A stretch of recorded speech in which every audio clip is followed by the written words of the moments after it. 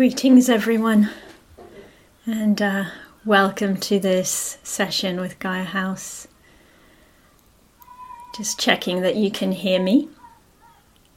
Yeah, sound's coming through clear, great. Yeah.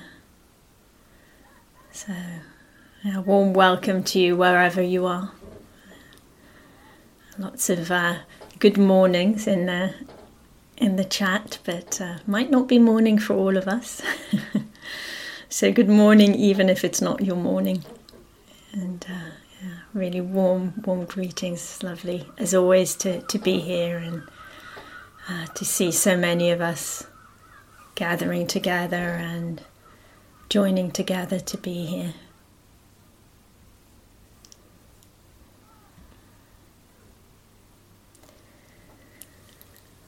So as we collect and gather, both as a group, as a community, and for each of us within ourselves, right? We're doing two things at the same time, multitasking. We're gathering individually, gathering ourselves to be here, to settle into this moment, into this opportunity for practice. We're also gathering as a community, gathering together as a community. So as we do that, we can take some time to feel into our intention. What's my intention for this period of practice? What is it that I'd like to connect to be supported by, and also what is it that I'd like to support in the world? So intention has this beautiful multiplicity of aspects. What is it that I'd like to connect to in myself that would be supporting and nourishing? And also, what is it that I'd like to support? What is it that I wish to support myself and in the world?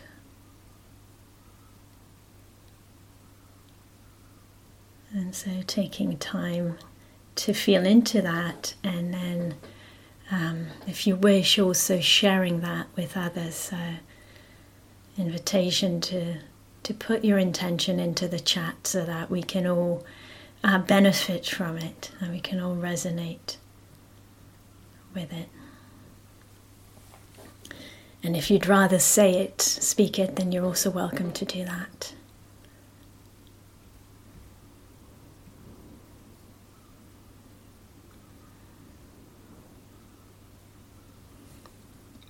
So, some of the intentions: presence, to concentrate and settle my mind, to support a sense of unity, peace and wisdom, peace, love and joy. Rest and regeneration, hope, finding the heart connection, courage and compassion, and connection and peace, love for myself and others, welcoming the present moment, letting the present be enough, interconnection and wisdom. So we can feel the resonance of the intention that arose within each of us, and also the resonance of the intentions of others, healing. Maybe we can already feel ourselves being nourished, being supported by that beautiful network of intentions that's present, that's kind of weaving us all together into this beautiful web of conscious, a conscious meeting of our experience, presence that is conscious, that is aware, and that has that wish to align. with what is beneficial, what is wholesome in ourselves and in the world. So let's feel that support of those intentions and come into our practice together.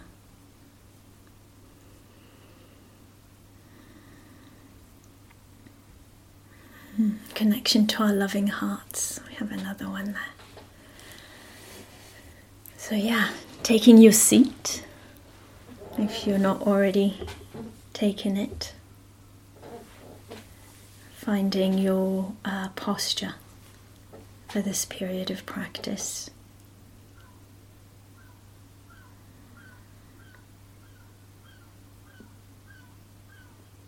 And so as you do that, feeling into the body, the heart and the mind, and inviting yourself to choose to select the most appropriate posture for how the body is right now and how the heart and mind are right now.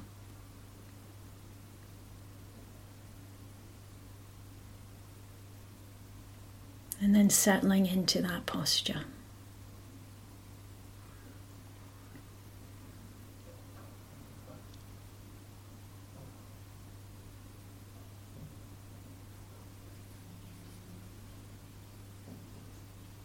Taking time to make any adjustments that are needed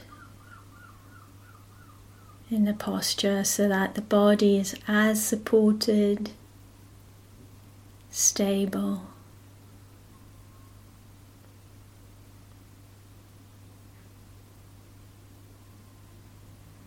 steady and balanced as possible.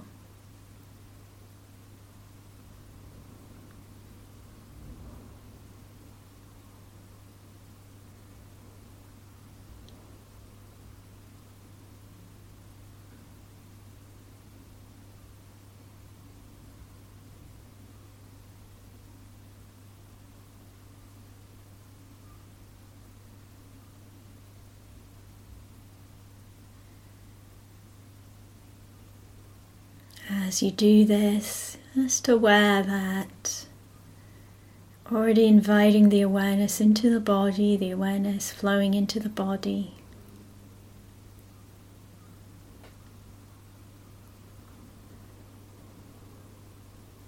And also attuning to this intention of kindness, of care.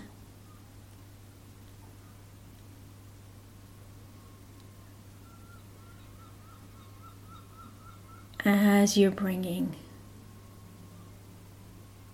attention and awareness into the body.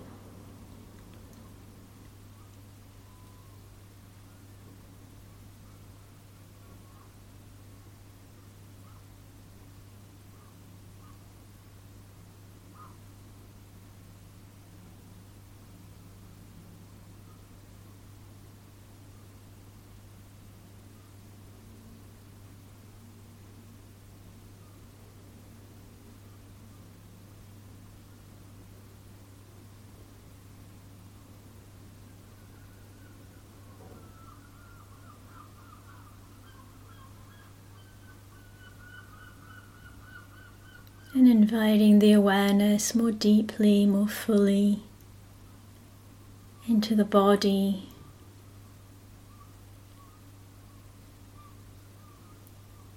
Gathering and collecting.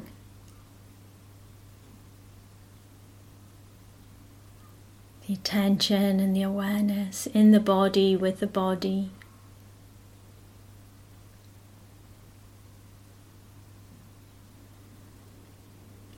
Can be helpful to use the sensations of contact between the body and the seat.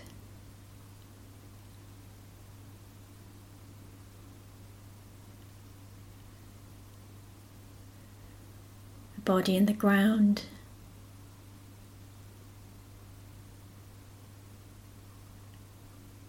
Feeling that contact between the body and that which supports the body.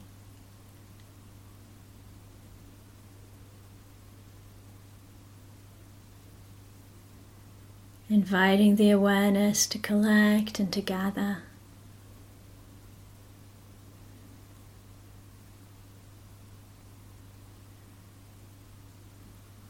Into that contact and with that contact.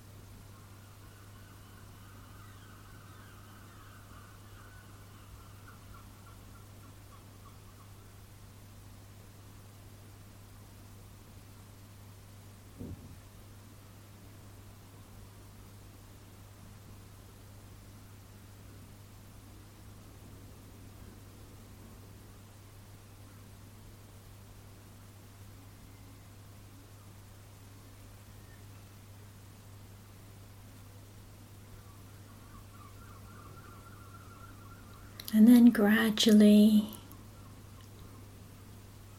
from that rootedness and the contact, opening and expanding awareness through the body.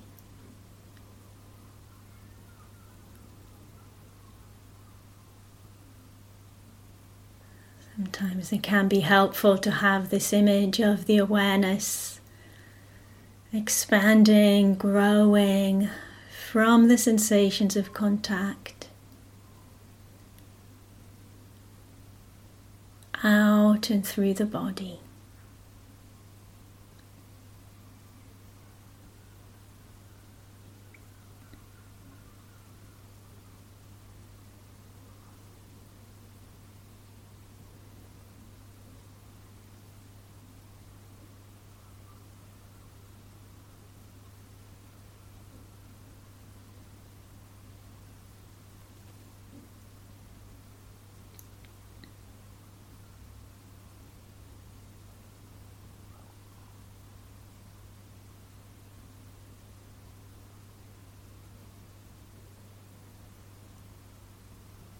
Awareness spreading through the whole body, filling up the whole space of the body.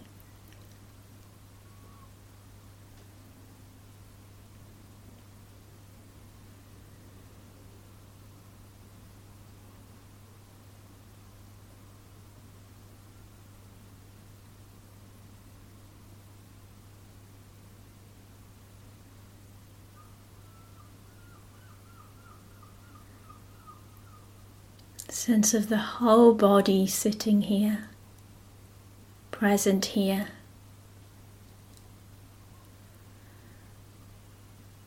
And awareness filling up the whole space of the body.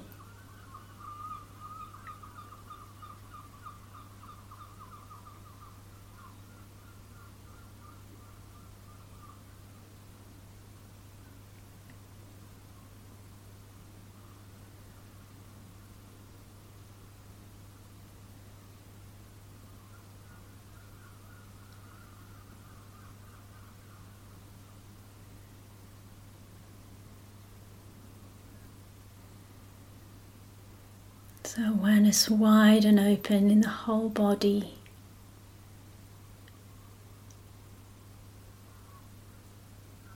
And that awareness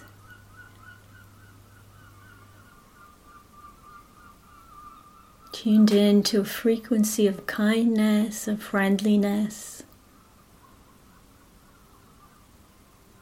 As you meet your experience, as you're aware of your experience in this moment, whatever is present.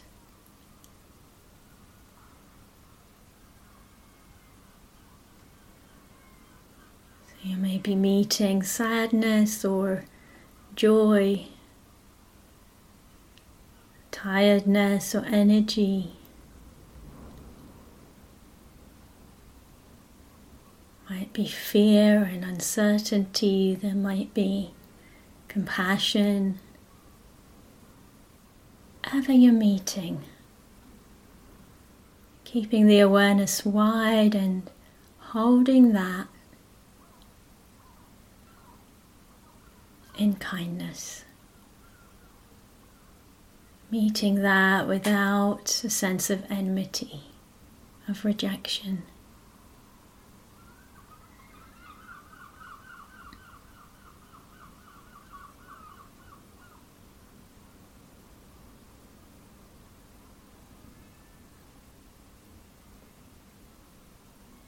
Your intention that you felt at the beginning of the session can be really helpful and supportive here. Meeting your experience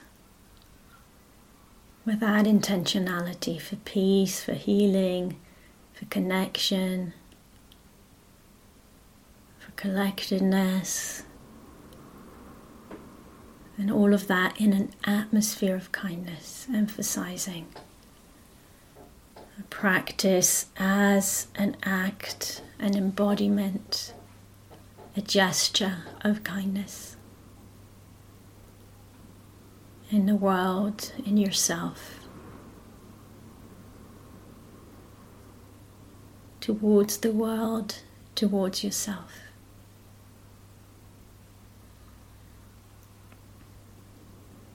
So let's take a little time to explore this in silence in your own way.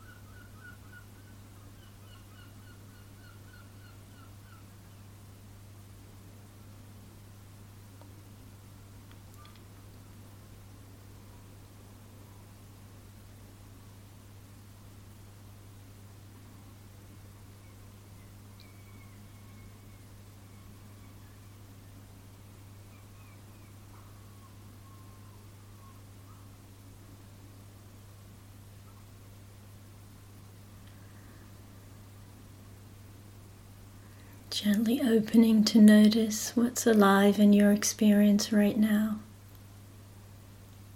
Opening to the body and to awareness. Wide and open, expanded through the whole body.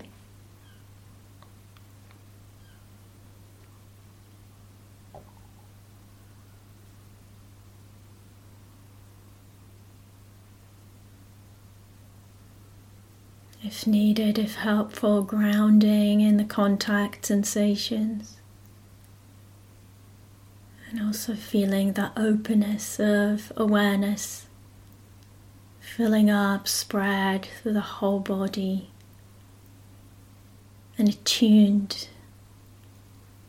to an intention of kindness, of friendship, of care.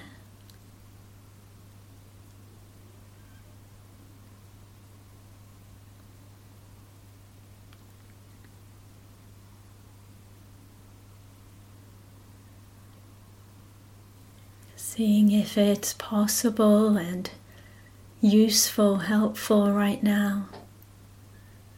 As the awareness is wide in the body and as you meet the experience that's arising in this moment through the body, through the heart and mind, to open to the transiency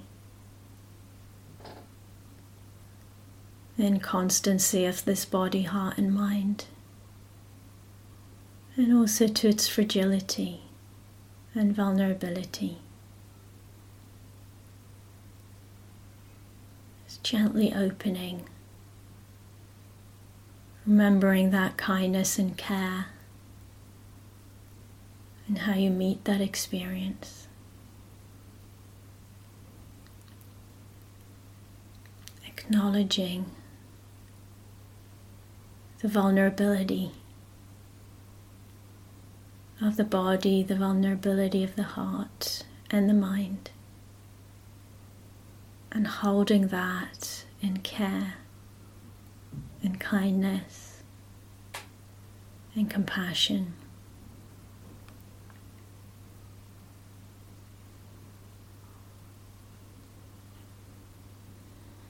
If it's helpful, you can use phrases to support that intention of care and kindness and compassion, to support the holding of yourself, of this body, heart, mind constellation. Seeing if the phrases support holding yourself in tenderness and compassion and care.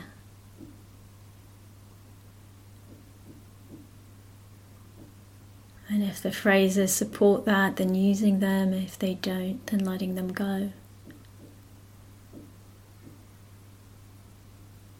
Sometimes the compassionate and kind thing to do is to actually come back to something grounding, like the breath or the body sensations. So just listening, attuning to your experience in kindness.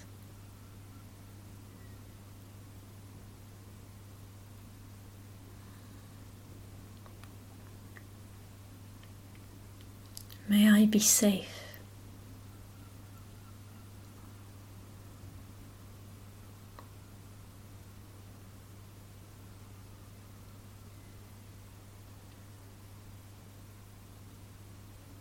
May I be well.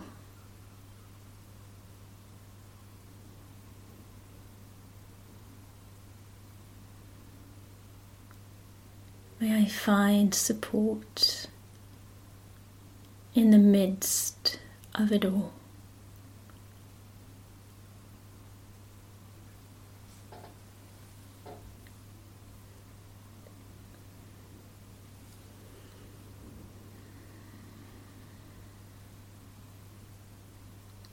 May I be safe.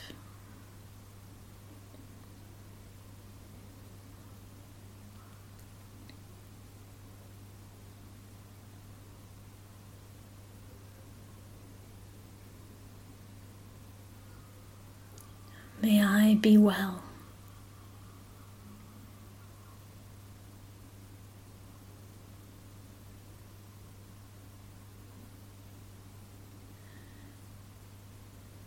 May I find support in the midst of it all.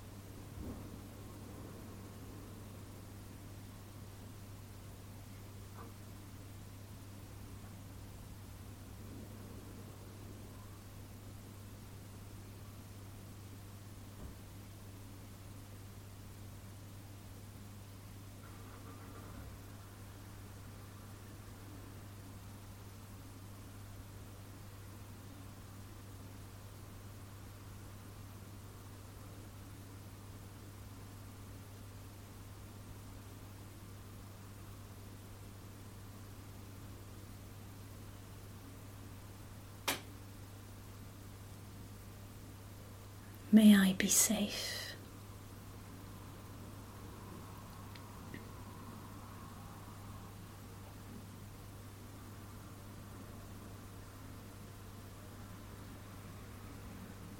May I be well.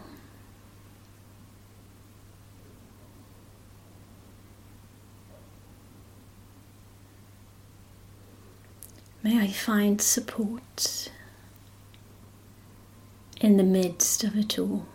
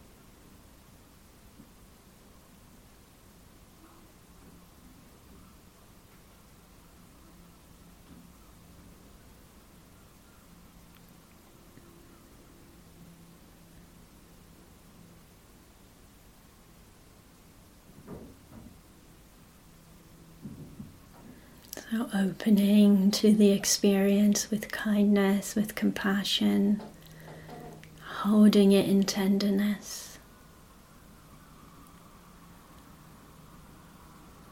Keeping the awareness wide open and soft.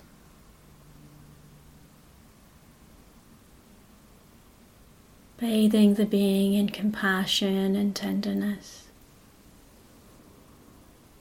in goodwill and kindness.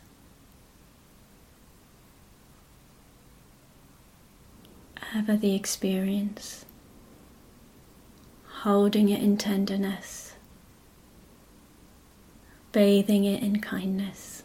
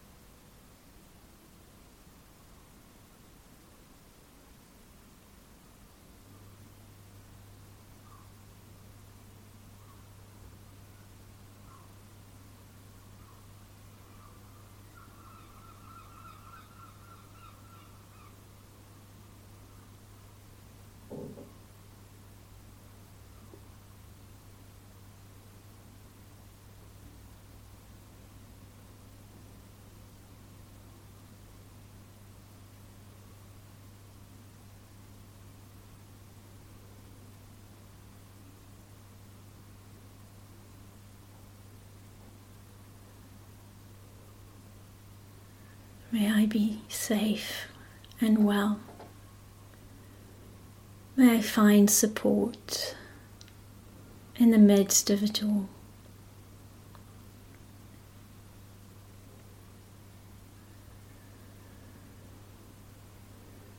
Letting yourself be bathed in kindness, bathed and held in compassion, inviting the awareness to open and to grow, and to include the others here in the Dharma hall with us. Knowing that they too know joys and sorrows, and opening that intention of kindness, of compassion and care to include them too.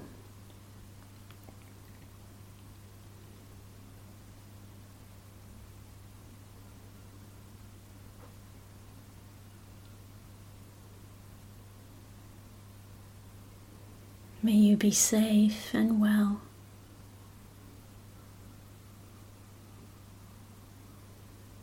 May you be supported and find peace in the midst of it all.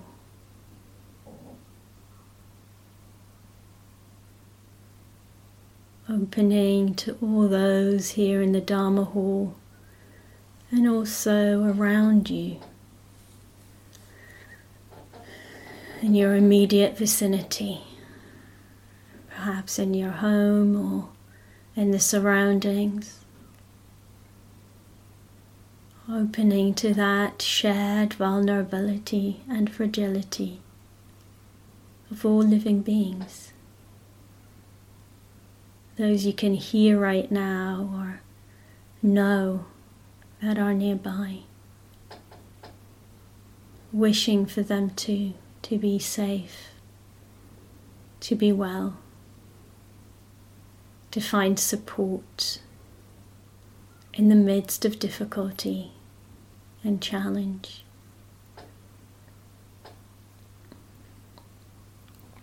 Feeling that intention and that wish flow through you, fill up your whole being and radiate out into the world to include all beings in all directions.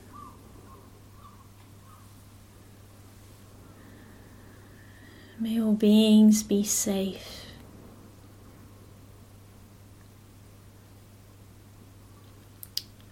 May all beings be well.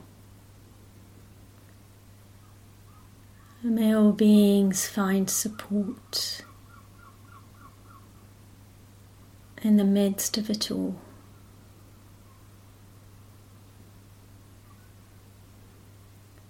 May we all find ease.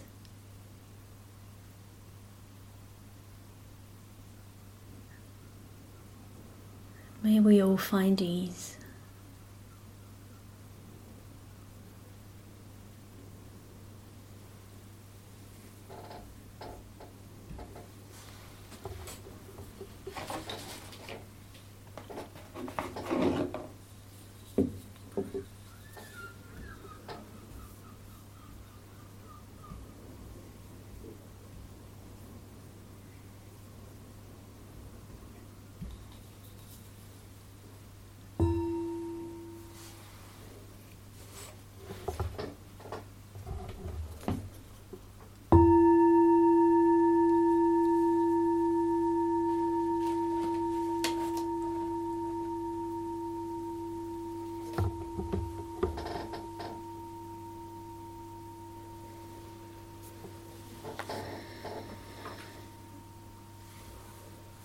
So taking your time with the transition, there's no rush to change position or to open the eyes. Just taking your time.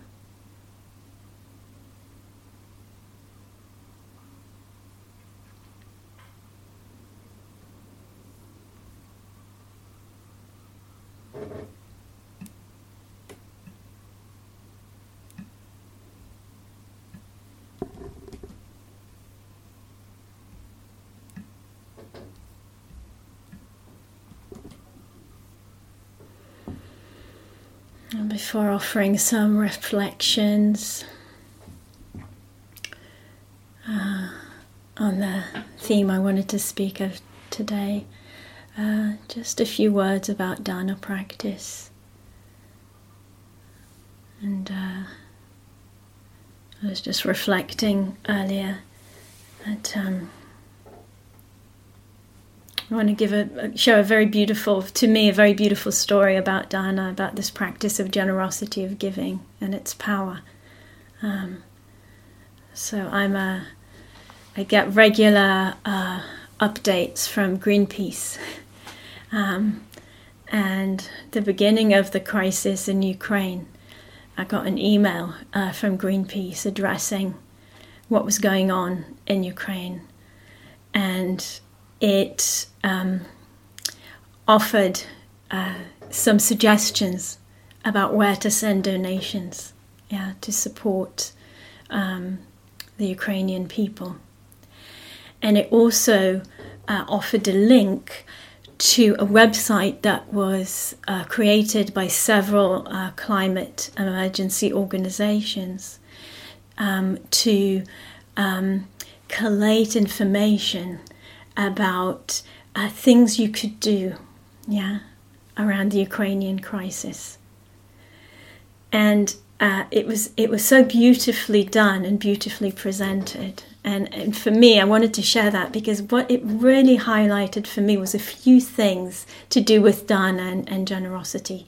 One was that their understandings, in this case Greenpeace was writing to me, their understanding of the human experience was that people to whom they write are distressed about what's going on in Ukraine and want to do something. So that's, they kind of, their way of seeing their supporters is as generous people. And I thought that was just really generous, compassionate people, just really beautiful, really moving, and really wise. And just such a beautiful, and we sometimes don't see that. We just think, oh, another email from Greenpeace. And of course they're asking me for money. They're not, They're kind of saying, we see you as a compassionate, generous, wise person, and here's some things, here's an offering to you. So that was one really beautiful thing. The other really moving thing for me was this seeing so clearly that when you cultivate compassion and generosity, that is a resource for you in times of distress. So all these climate organizations working, around a specific subject, a climate emergency, then being able to shift, to take their skills, to take their strength and shift it to what was arising. And then they very beautifully said, and now we're going back to our work, which is focusing on what we do. But we wanted to put this out there as a support for you. So it's so wise, so beautiful. And I just really wanted to share that story as a little bit of a teaching, about the power of dharma, of generosity, which is very much married with compassion. When we do that, it actually resources us. When we develop that skill, when we develop that quality in us, it becomes a resource because it kind of pulls us out of despair into agency. And here's that possibility, and it pulls us out of a sense of isolation into a sense of connection. Some of the intentions were about connection. Here's something we can do, rather than feeling helpless. So I hope this is coming across as a worthwhile teaching on dharma, on generosity, on giving, as such a practice that we do for ourselves and we do for each other. It really blurs those lines. And so in the context of this session today, before I continue to dive into the theme of the talk today, is these sessions are offered in that spirit. They're offered in the spirit of giving. There's no you don't need to buy a ticket to come into these sessions, right? You just turn up, and that's the spirit of dana. Yeah, that's the spirit of generosity, and it's something that we all make possible. Yeah, by showing up.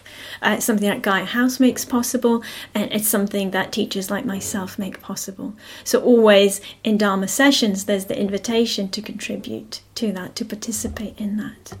So I'm going to put 2 links into the chat. One is the link to the Gaia House support page if you wish to offer support to Gaia House. The other is a link to the Help Refugees Ukraine campaign. If you wish to offer dana to me, please offer it to them on my behalf. So I've just put those 2 links into the chat, and if you wish to practice dana in this particular form, there's many forms to practice it, then please do. That's up to you, and whatever you offer to either one of those avenues is really welcome. And I love the way Help Refugees call themselves Choose Love. I don't know if you've looked at the link, but that's if you have a regular donation to them, which I do, the emails from them come in. They say Choose Love. And again, such a beautiful, skillful way of kind of pointing to what is it that we're actually doing, helping refugees. Not exactly. We're choosing love. Yeah, we're choosing kindness, we're choosing compassion, we're choosing wisdom in ourselves and in the world when we support that.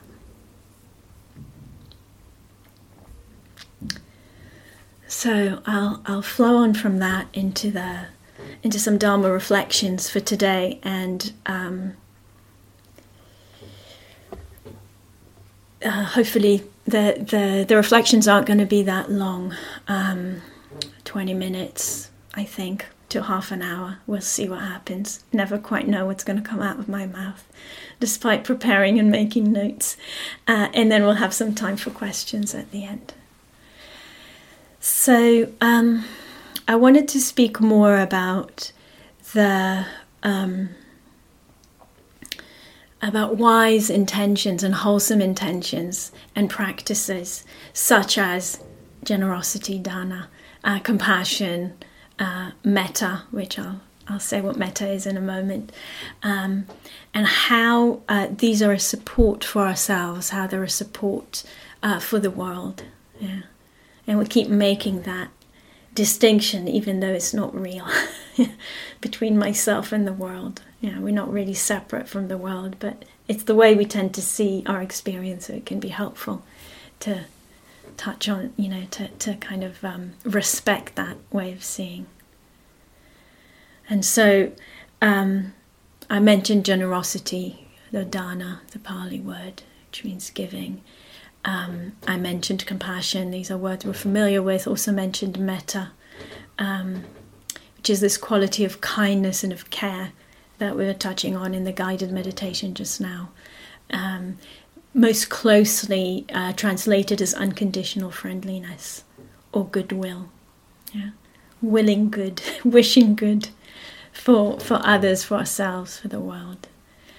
And hopefully we could get a taste of it in the meditation today, or we know that from other situations in our world, when that is the container or the atmosphere. Yeah, the container for how we meet experience, or the atmosphere through which we meet our experience. Yeah, the kind of atmosphere of, we can say, safety, of acceptance, of wishing well, of support. And I think we can start to see why friendliness can be a really good translation for metta, because it's what we feel when we're with a good friend. Yeah, so we can all reflect on that sense of being with someone who's a good friend. What does that feel like?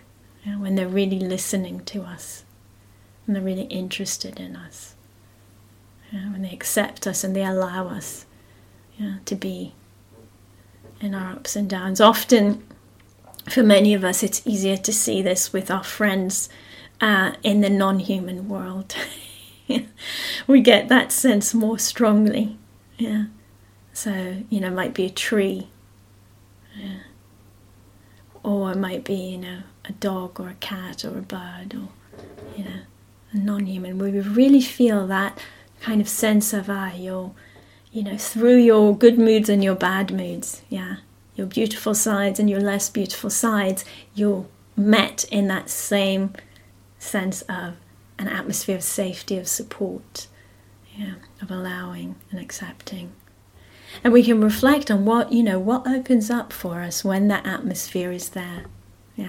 Both what is it like when I'm received in that way, and what is it like to offer that to another.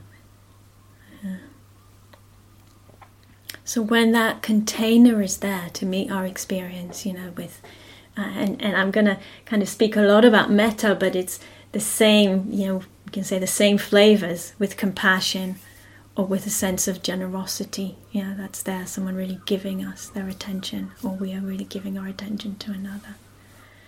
It really gives us the possibility, the courage to open to our experience, to open to what is there. It might be that what's there is fear or confusion or despair. It might be that what's there is anger or frustration or outrage. It might be that what is there is a lot of energy. We don't really know what to do with it. So maybe kind of a whole range of experiences that we meet, and that atmosphere of metta particularly supports us to open to those that we tend to kind of shut down from even more. What we fear or what we don't understand, what we don't know. So it gives us the possibility and courage to open to what is here, and it also gives us the possibility and courage to respond. But we need to open, and we need to recognize what's there in us, for there to be the capacity to respond to it. Does that make sense to people? Give me some nods or some shakes of the head. Okay.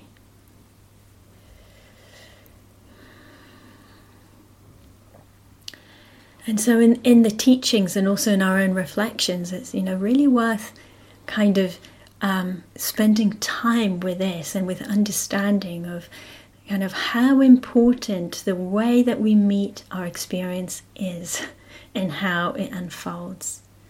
And how important these qualities of compassion, of tenderness, of kindness, of care, and they don't have to be sugary.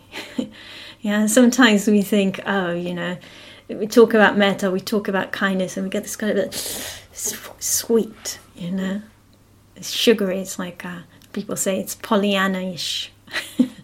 If you know Pollyanna, some of us do. A sense of like kind of sugarcoating our experience, and pretending it's all pink and sugar dusted, and so we can see that's, it doesn't have to be like that. It can just have that sense of meeting without rejection. That's also a form of metta and a form of compassion, just to meet something without rejection, without pushing it away, without closing down,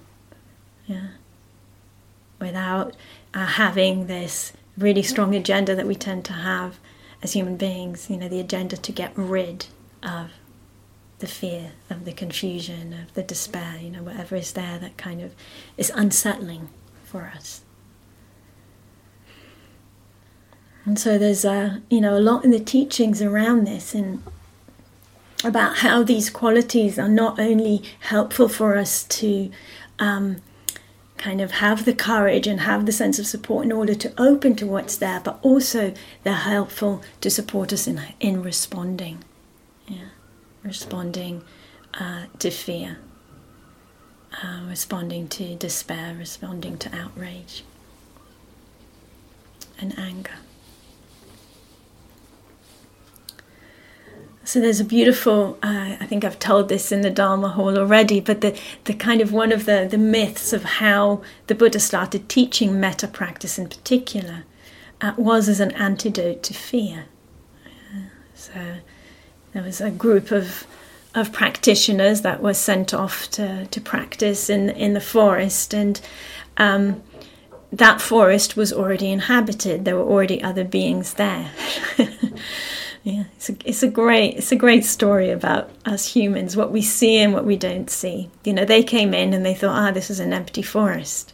Yeah, sounds a bit colonial. Turns out it wasn't empty. There were spirits living in that forest. Yeah, but the humans didn't notice them, didn't take them into account. And when the spirits realized these humans are here to stay, they're planning to hang out for quite some time doing their practice, they didn't really feel like sharing their forest with these practitioners. So they did everything they could to make it unpleasant. So the myth goes, you know, they made very scary and unpleasant sounds, and they created unpleasant smells. And it was not a good place for practice.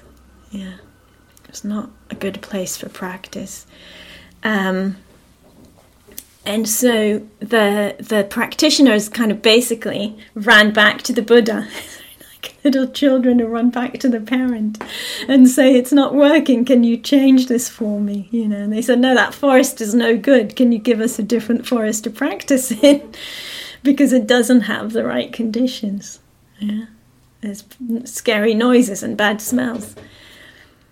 And the Buddha said, no, I'm not going to give you a different forest, yeah, but I'm going to give you a practice that's going to help you. And he taught the metta practice. That's the myth. He taught them metta practice, and then and sent them back to that forest. And they had such a motivation to practice metta that they practiced the whole way back, which of course took some time because they're on foot, that by the time they reached the forest, they were radiating metta, they were radiating this goodwill and this friendliness. And so the myth goes that then not only did the spirits stop harassing them, but they undertook to care for them and to support them in the retreat for the 3 months that they were going to be there. So they supplied them with food and everything they needed so that they could devote themselves to the practice. So that's the story, but I think like we can take so much from that, yeah, it takes so much from that, you know, the sense of this natural, you know, when we feel fear, what happens to us, yeah, when we feel fear, what happens to us? We tend to shut down and close down, yeah, we tend to build up barriers if we think, you know, fear is at the root of so much of the aggression in our world, right? And depending on conditions and situations, the barriers that we will build and the aggression will be, you know, more extreme or kind of more under kind of, you know, can be very extreme but less violent, let's say. Yeah. So that understanding that when we practice this attitude of kindness and with it the compassion, the generosity of seeing the other, yeah, without enmity. Yeah, I hope we can see how they all weave together. That's a form of generosity. Yeah, it can change our own experience, but also can then change how we are in the world. Yeah, we're meeting the fear in a way that can hold the fear. Yeah. And, you know, I can hear the question, if it's not already in your mind, it's probably in somebody else's mind, of like, doesn't fear sometimes serve a purpose? Of course it does. Yeah. So, you know, really important to remember, it doesn't take away our capacity to also respond in other ways. So we change the internal atmosphere. Yeah. But we also can, sometimes that actually supports us because it gives us more stability, more clarity of seeing to then respond in ways that might be helpful, yeah, with the object of fear. Yeah, so fear has many manifestations, right? It can be just internal, it's just a triggered response that we have towards something, yeah. And it can be you know, something that needs addressing in the world. And maybe, yeah, I told you, I didn't know what I was going to take, because here's an example which I think will be relevant from my life, yeah, about this practice of metta and fear. So I think a lot of you are aware I grew up in Israel, yeah, and I grew up in Jerusalem, particularly troubled part of the world, yeah, with a long history of trouble and of fear. And of separation. And a few years ago, I can't remember how many years ago this was, maybe, I don't know, something between 5 and 10 years ago, I was in Jerusalem and I was on the tram in Jerusalem, and I was standing up. It was quite crowded, and I noticed in my own mind, and we need a degree of metta in the mind to notice this, I noticed that I was looking around, and any youngish man, with dark coloured skin, wearing either a coat or a bag, my response was fear. There was fear. I was just observing. I was practicing on the tram, and I could see this. In me. There's fear. There's fear. Why is there fear? His, personal history as a child, as a teenager, as a young adult. Being exposed to violence. And then that being learnt. Now here's the metta practice coming in, and the compassion and the generosity and the wisdom of knowing what's going on in me now, that sparking of the fear, isn't, right now it's not serving any purpose, It's not serving any purpose, it's not protecting me in any way, It's just creating actually more of the same, right? And this is something, as human beings, we can sense that, we can feel. If someone's afraid of us, we can feel that. Not serving any purpose. This is conditioning. It's conditioning. It's a learnt behavioral pattern of fear. It's got its causes, but it's not relevant here. And so working with that, and it needed, first of all, a lot of metta internally to transform that fear. So that internally I can create a space of safety. And then the metta outside, to those particular people, and also to everyone else in that carriage, which I was pretty confident, aware or not aware, were in that same loop. In that same loop. So that's the practice in the moment, but that's not the entirety of the practice. This is what I'm trying to say here. This is where we practice with our own experience to change it in here, and it has an impact around us. If you've ever been around somebody, Buddhist practitioners or not, who had access to metta and embodied it, you know what I mean. We can feel it.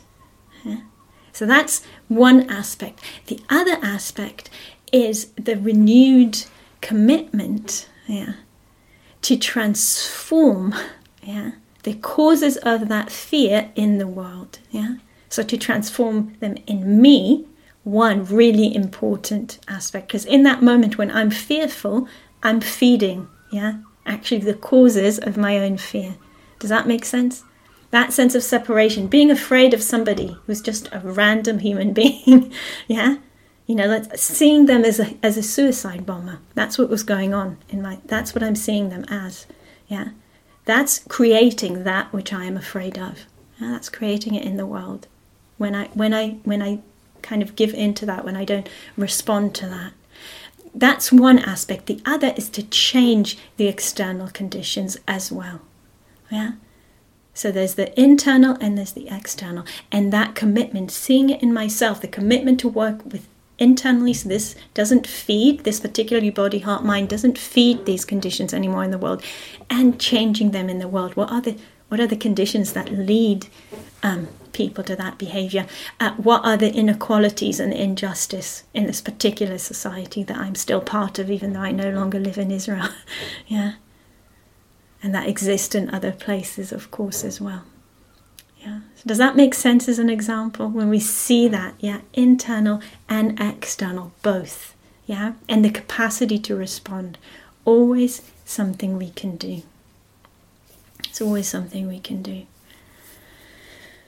So metta, compassion, goodwill, wisdom, all these wholesome qualities that come through the practice are real support for us in working with fear, in working with confusion, working with helplessness, Yeah, all the things that come up in us when we see, yeah, like we are in this current time, yeah, when we see the pain of the world, yeah, when we meet the pain of the world, when suddenly, for whatever reason, this is what's in our news, yeah.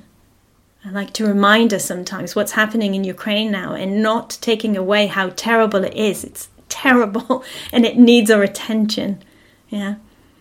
But even before war broke out in Ukraine, there's equally terrible things happening, yeah, in Afghanistan, in Syria, yeah, in Tibet.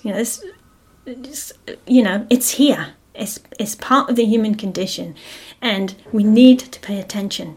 Yeah, we need to pay attention. So we may be facing confusion and helplessness, yeah, and then we bring in the metta, the compassion, yeah, to that. And we remember the power of friendship, yeah. I was listening to an interview with someone who's a leader of the White Helmets in Syria yesterday. Everyone know the White Helmets. They're the humanitarian organization in Syria, Syrian organization, grassroots organization, and targeted by the government there. And this interview was taking place, and that with what's happening in Ukraine in the background. And the interviewer, the journalist, was asking this man who had spoken so beautifully, was asking, what can we do? What's happening in Syria is receding, yeah, from our awareness more and more. We're not. A few years ago it was front and center, and now still going on, but not covered in the news. Therefore, we're not so aware. And what can we do, as human beings, in this case, living in Britain? What can we do? Yeah. And this man, I didn't catch his name. I only listened to part of the interview. He said, "Remember us. Think of us. Yeah. Hold us in your heart. Yeah. That's what we need. That's what we need." And I think, again, we tend to forget, yeah, just how important that is for us as human beings. Yeah, so we feel confused, we feel helpless, we feel despair. Yeah. And we don't ask, what do you need? And here was the opportunity, what is it that you need? And it can seem so little. Yeah, what we want of you is to remember. Yeah. Remember us and think of us. And that kind of just holding each other in our hearts. Yeah, he didn't say give money. He didn't say write to your government. It was very moving, very potent. Of course, we can also do that. Yeah, but just that remembering. Yeah, and that power of friendship, that power of giving our attention, our remembering to something and to someone. Yeah, so meaningful. I think again we know that in our own lives, and yet it's something we forget again and again. If you've had a family member or a friend that's gone through loss or grief, yeah, or some difficult situation, what is it that they want more than anything, right? They want us to just be there for them, not to fix, not to take away. Yeah, necessarily, but the primary thing is to be there, to see, to hear, yeah, to listen, to give our attention. And I know this. I meet this so many times. In our work that we do in Palestine and bringing Israelis to Palestine. And most Israelis that come are so full of guilt and shame. And they, sometimes it's said, they say, why would the Palestinians want to talk to us? Yeah? Why are they opening their homes to us? How can they bear having us here? Yeah. because we're responsible for their situation. Yeah, why do they even want to talk to us if we're not able to affect change? Yeah, to give them human rights, if we're not able to do that. And the Palestinians, again and again, what they're saying is, what we want you to do is to be with us. Yeah, what we want you to do is to be with us. And one of my good friends, he says, I meet with Israelis because I want my children to know that not all Israelis are soldiers and not all Israelis are settlers. I meet with Israelis because I want my children to know from their own experience that Israelis are humans. Yeah. And so again, we forget that. And what happens when we remember? Yeah. What happens when we remember? So the practice really supports us in this. And it also supports us to free up our energies, as I said early on, to take our outrage, to take our anger, to take our sense of this is wrong, yeah, injustice, to take that and to channel it into action, yeah, and that action can simply mean not building more enmity, not building more hatred, not building more separation, yeah, to channel that into the good. And this is really possible for us. Yeah, it's really possible.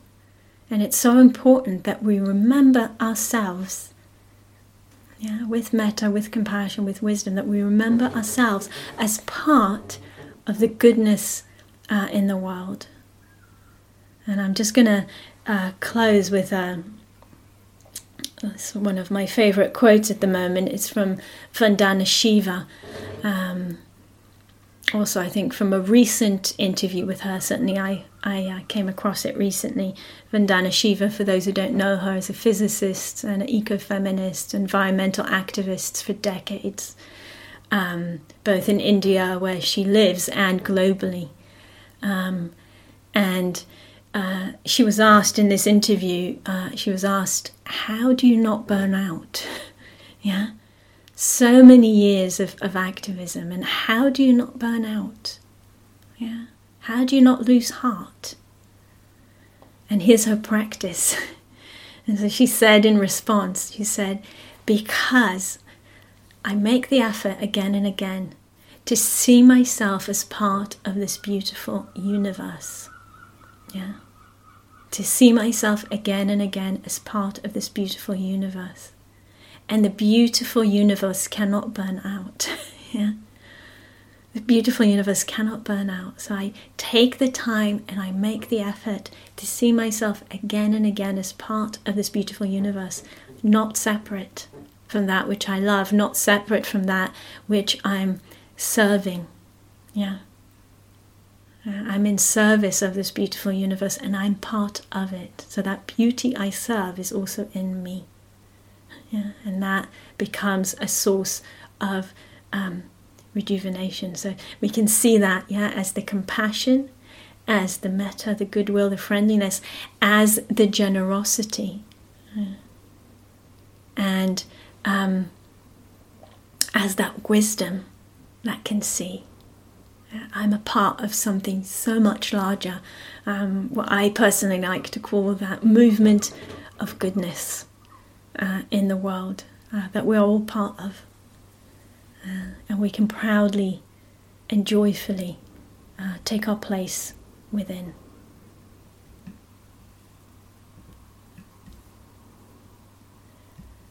So let's just take a few breaths with that.